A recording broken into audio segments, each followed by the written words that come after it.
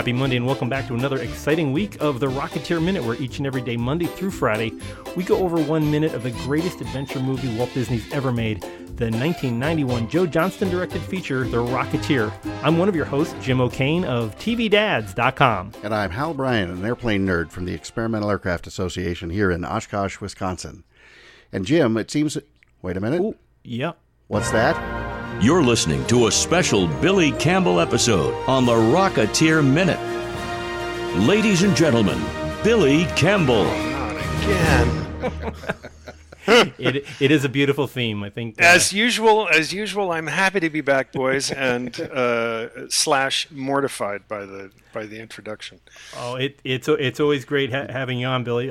Billy Campbell, the Rocketeer himself, once again joins us, and we're going to talk about, really this minute, we're talking about the very last minute of 1635 Palm Terrace. It was a lovely house, and now it's a gazebo. Yes, and a lovely one it is too. So, poor old Cliff and Peavy are well. Actually, you start off a little bit with your feet off the ground. I do actually. Lothar, I'm dangling in midair, and Lothar has just stuffed my head into the ceiling, and then pulled me back out. And at that very moment, the Klieg lights come on, and it's the feds. It's the feds. Yeah.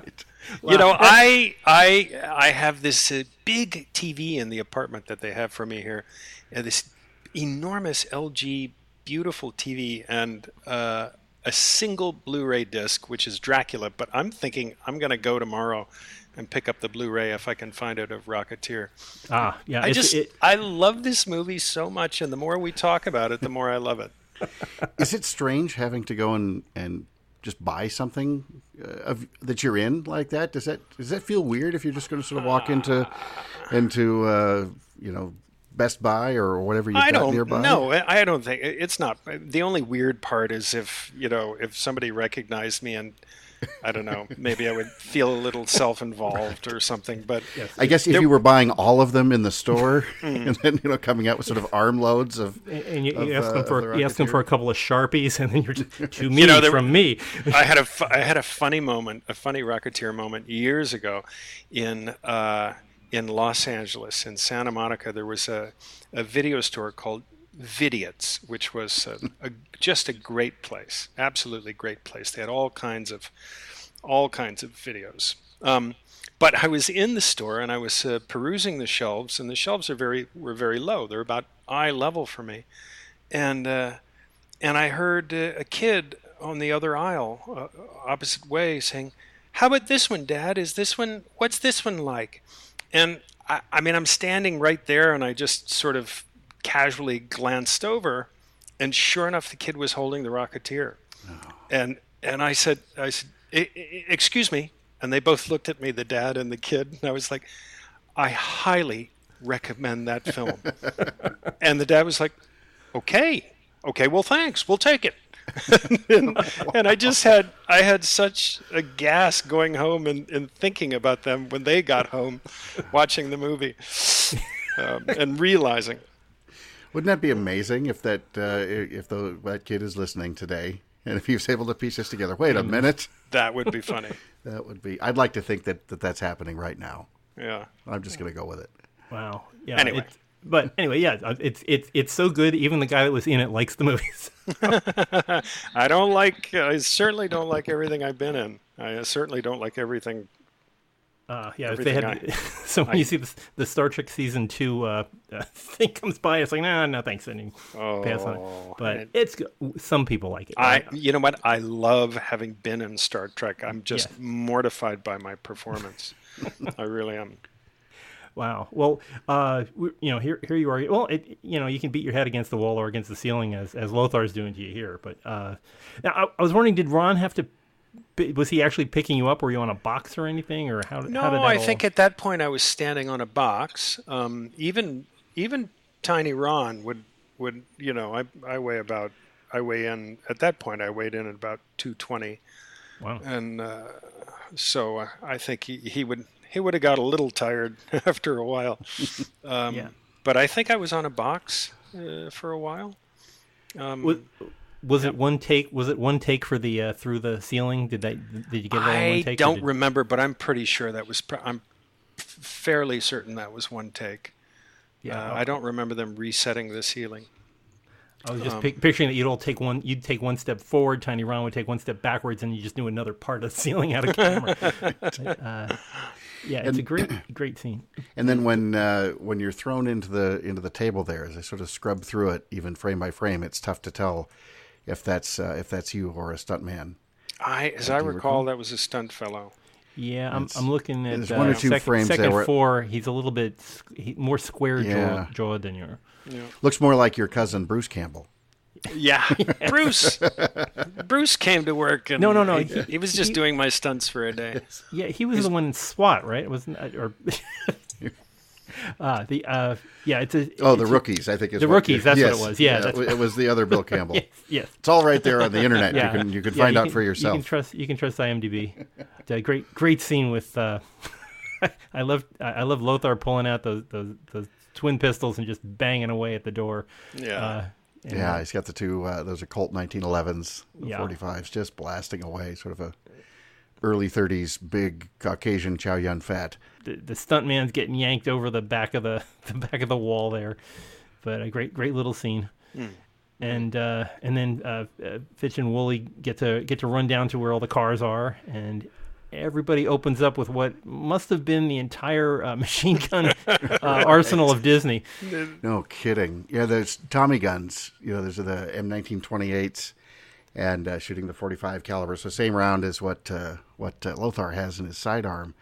But if you really wanted to pay attention, and I've never gone this deep, but those big round drum magazines hold 100 rounds. And those rifles fire at full auto between 600 and 700 rounds per minute. So basically, after 10 seconds, you're dry. And the way they're just hosing down the place, they're going to be out in no time. But it sure looks and sounds cool. We're going to have a firearms expert on in about 40 episodes, and he's going to talk about how trying to get one of the hardest things with teaching people about firearms is getting them not to squint while they're firing. And I'm just looking at James Handy here, just trying not to, but he's having a hard time. Well, and especially at night when you've got that muzzle flash and everything else, just learning to shoot at night to keep your eyes open. That was a big challenge for me. One of the hardest things for me about not shooting but doing driving scenes is to remember not to make engine noises. I actually have a couple of times done that. Whoops. So, director's like, do you realize you're going vroom vroom? I'm like, oh, sorry, because when you're in a it's not often they let you do your own driving stunts, so you're usually in some sort of practical cheat, like a car on a trailer or some kind of rig that is meant to go sideways and make it look like you're fishtailing or something. And so, it's really, to actually do it, is not very exciting. And so the tendency is to try to make it more exciting. And then you're just kind of an idiot because you're making engine noises. But, wow. Well, now all this work that you're doing with Tiny Ron, what was it like rehearsing these kind of things? I mean, did you just basically figure out the fight scenes in a trailer somewhere? Where were you practicing? No, did you get? I think we pretty much did that on set. I don't think I don't recall ever rehearsing a fight scene anywhere except on the set, and that's kind of one of the perks of doing a big budget film is that they you have the time to get on the set and to dope things out before you start wailing away at each other. It's a little less forgiving in television, where every moment that you spend on a set you really need to be shooting, and so you tend to get together on an off day or before production starts to work things out. And of course, if you've got a film with big sequences, involved, complicated fight sequences, then of course you get together beforehand. And I had a couple of fights. Well, the one fight with Jennifer in Enough, of course we met beforehand to work that out. But there aren't really in The Rocketeer that many super long, super involved fight scenes. And so we basically, I'm pretty sure we just worked everything out on set. He seems very knowledgeable about getting through. I mean, Tiny Ron has had a lot of great roles as the heavy, as the bad guy, and things like that. And he seemed to be well aware of how to do this kind of stunt work. Was he easy to work with? He was the sweetest guy. I'm saying was. I hope he's still kicking around. He's still around. But he was just a sweetheart, an absolute sweetheart. He could, pretty much reach out and crush your spine, if he got angry. But no, he was about as far away as from getting angry as anyone I can imagine. He was just a sweetheart. He looks like he had a lot of fun with this. I mean, just watching these scenes, it looks like a kind of role that anybody would want. I mean, I think he had a great time. As I recall, he had a great time. He was thrilled to be there, and I can only imagine. I don't recall ever asking him, but I can only imagine he was even thrilled to have the prosthesis and not have his face actually seen. Though his face was actually seen in one small part, and in the cornfield when the Rocketeer goes flying through. That's right. Yeah. The big gopher. Big gopher. Right. Yeah. So. He did a great job in this. Yeah, he really did. I can imagine waiting on the prosthetics to be put in must have been the longest part of his job, is just sitting there and getting all those facial things. He's on the Rocketeer souvenir magazine. There's some pictures of Tiny Ron. I think I can put them up because we're talking about a review of the movie. So, yeah. But there's pictures of just how much of his face isn't there, and just trying to put all the latex on and then paint it up so that it matches his skin tones. It must have been quite a hellacious thing to go through, but it works in this movie. I mean, it looks a lot like Rondo Hatton in the whole thing. It really does. And I'm always curious, obviously when they do prosthetics and makeup like that, you're doing it so that it looks one way, and then once we see it on film and it's lit and everything appropriate, it looks right. Does it look drastically different in person? Are you looking at it and saying, well, it looks weird right now, but I know on film it's going to look good? I don't remember it looking drastically different in person, but it does.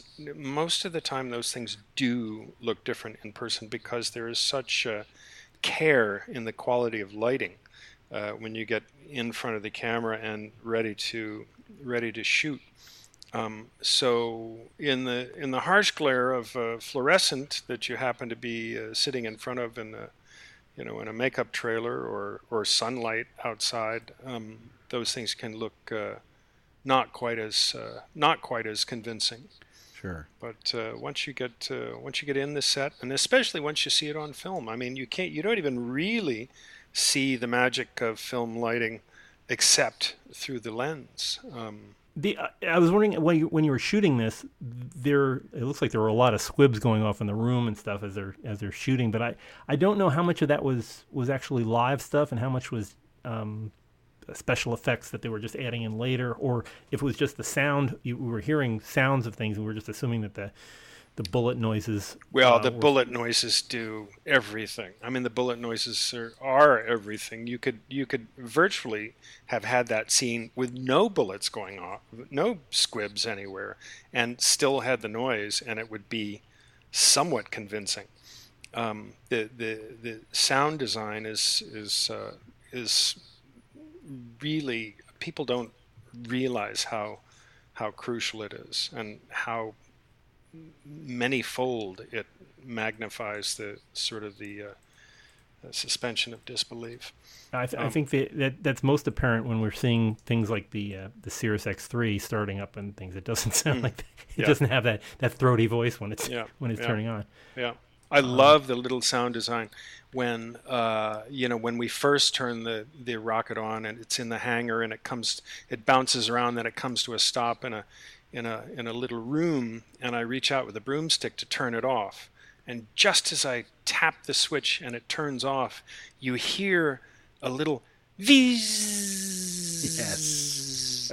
And it just sells the whole thing. It's a wonderful piece of sound design.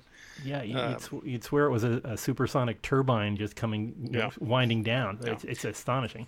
But none of those squibs, none of those special effects in the gazebo are anything other than practical. In fact, there are very few shots in the movie that are not practical effects. Wow, yeah, it's watching Lothar take out that door, which was kind of sad. It was a nice, very well the beveling and stuff on the door was really nice. Having rebuilt a couple of houses, I really feel, oh, look at all that woodwork going away. But a beautiful thing. And so at this point in the movie, the stakes are that Peavy and Cliff have the actual X3, but now Lothar has the plans that Peavy drew up, and we watch both Cliff and Peavy heading out the door. Cliff has the X3, and Peavy thoughtfully remembers to bring I think he has your jacket too. He's running out. Oh, he's running out with something, and then also the helmet. But, I'm not sure. Yeah, Cliff is wearing the jacket. Oh, so I'm sorry. Peavy's You're right. bringing maybe that's the duffel bag. Oh, yeah, okay. that's got to be it. That's probably what it is. That's it's what the duffel. it is. That's what it is. Yeah. Yeah. And then I always wonder in this scene, and by always I mean recently since I've been watching this movie through this lens, is there anything? Is there a story? And I don't expect you to know this, Billy, but as you guys are running away down the sidewalk, you're in the lead. Alan Arkin's following behind you, and then this guy just sort of steps out of his house.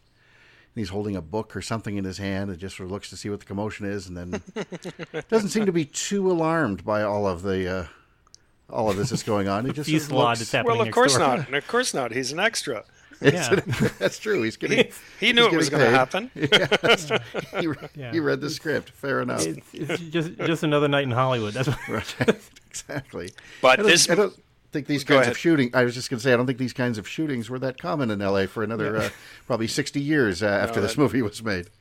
That's true. Excuse me. After the movie was set. Right. Attention to detail, Hal. But this particular moment when we escape from the back of the house is really one of my favorite musical cues and cuts of all time. Yeah. It's just somehow, I remember seeing it for the first time in the theater, and just the hair standing up on the back of my neck, thinking or feeling, wow, I'm in an actual movie. Not like a movie. Porky's or what the heck ever. It's so well timed with as we cut from the gazebo to you outside, you're running through the trees, and you hear that snap of the rim shot on the snare, and just going right into the clarinet coming. Right, the clarinet's coming in, and the clarinet's coming in, and soon in the next minute, the incomparable Melora Hardin. Who, by the way, I think we can break it now that tomorrow we'll be having the one, the only Melora Hardin on our show. Kidding. Yes. Oh. So she'll be coming up to chat a little bit more about what it's like singing inside of a clam. Exactly. Just which I maintain is an oyster because there's a pearl in it, but Jim and I can't agree on everything. I'm still thinking it's a scallop, and she's just standing on the abductor muscle of the scallop. But it's coming up next on the Mollusk Minute. You're two of the biggest nerds I think I ever met. And you put yourself as number 3 in that category, sir. I saw that on Twitter, and so I know it's true. Wow, this is a fun minute, and like you said, I just love the way the music. It's the the film school term comes up, non-diegetic music comes over from that scene into the diegetic music of what the the heck does that mean? It's like whether the music was coming from in the scene or it's like a soundtrack. It's bringing us into the next scene. So, but yeah, we're going to get into that great South Seas set, which is just another fantastic bit. And just I think this is basically what you just said, Jim. But that contrast of the music is Cliff and Peavy are making their escape. I mean, this is conventional wisdom says, to a layperson, well, this is when the music swells and it's at its most tense, and instead suddenly, we're going into this Cole Porter, wonderful jaunty Cole Porter. And you'll hear me say this again, but boy, my favorite version of this song of all time, I rate this one higher even than Ella Fitzgerald's, but I'm getting ahead of myself. But boy, I just dearly, dearly love it. Wow. It's Begin the Beguine, yeah? Yes, it is Begin the Beguine. Yeah. So, and then as we've gone from the hail of gunfire right at the end, as we're hearing the clarinet, and then suddenly we're right there. We're staring right at the business end of it. Everything about these two sets, everything about these two scenes is different. This is clean and tidy, and it's a different color temperature. Everybody's dressed nice. The contrast is just amazing. Yeah, but we're going to have to find out what's going on at the South Seas tomorrow. So we will check back, and Billy, you will be joining us hopefully in a few days to talk some more about where you've run off to. But we'll check back with you probably later on in this week, I think, if people will stay tuned. I think there's a fair chance of that. Awesome. Okay. Well, in the meantime, if people would like to talk about spraying the walls with machine guns and things, that's just in the movie sense. You can reach out to us on social media and talk about it. Of course, all the usual places. You can find us on Twitter at Rocketeer Minute. You can find us on the great big website, rocketeerminute.com, or you can find us on Facebook, facebook.com/Rocketeer Minute, and chat about it with everybody else who has an opinion on these things. Please, if you haven't signed up already, go to iTunes, or you can go to Google Play and just type in Rocketeer Minute, and you can bang out a subscription right away by clicking on subscribe and have this delivered hot and fresh every morning so you don't miss 1 minute of this great movie. If you haven't watched it already on Hulu and you're in the United States, check out Billy's new show. It's a new show for the U.S. It's been around a while, but catch up with the rest of the world and watch Cardinal. Great show. I can personal recommendation, and I think Billy even likes it too. So it's a great show. It's one of those happy circumstances. Yeah, it's fantastic. It's there's no rocket packs as far as I've seen yet, but there's going to be future seasons, so who knows? He could find something up there in Ontario. We'll see what happens. But please check out Cardinal on Hulu, available at a streaming service near you. So pick us up here tomorrow with Cole Porter and Melora Hardin, who's going to join us shortly tomorrow. Give her my love, will you? Will do. But check back here on Tuesday on the Rocketeer Minute. So until next time, over and out. Over and out. Thanks, boys.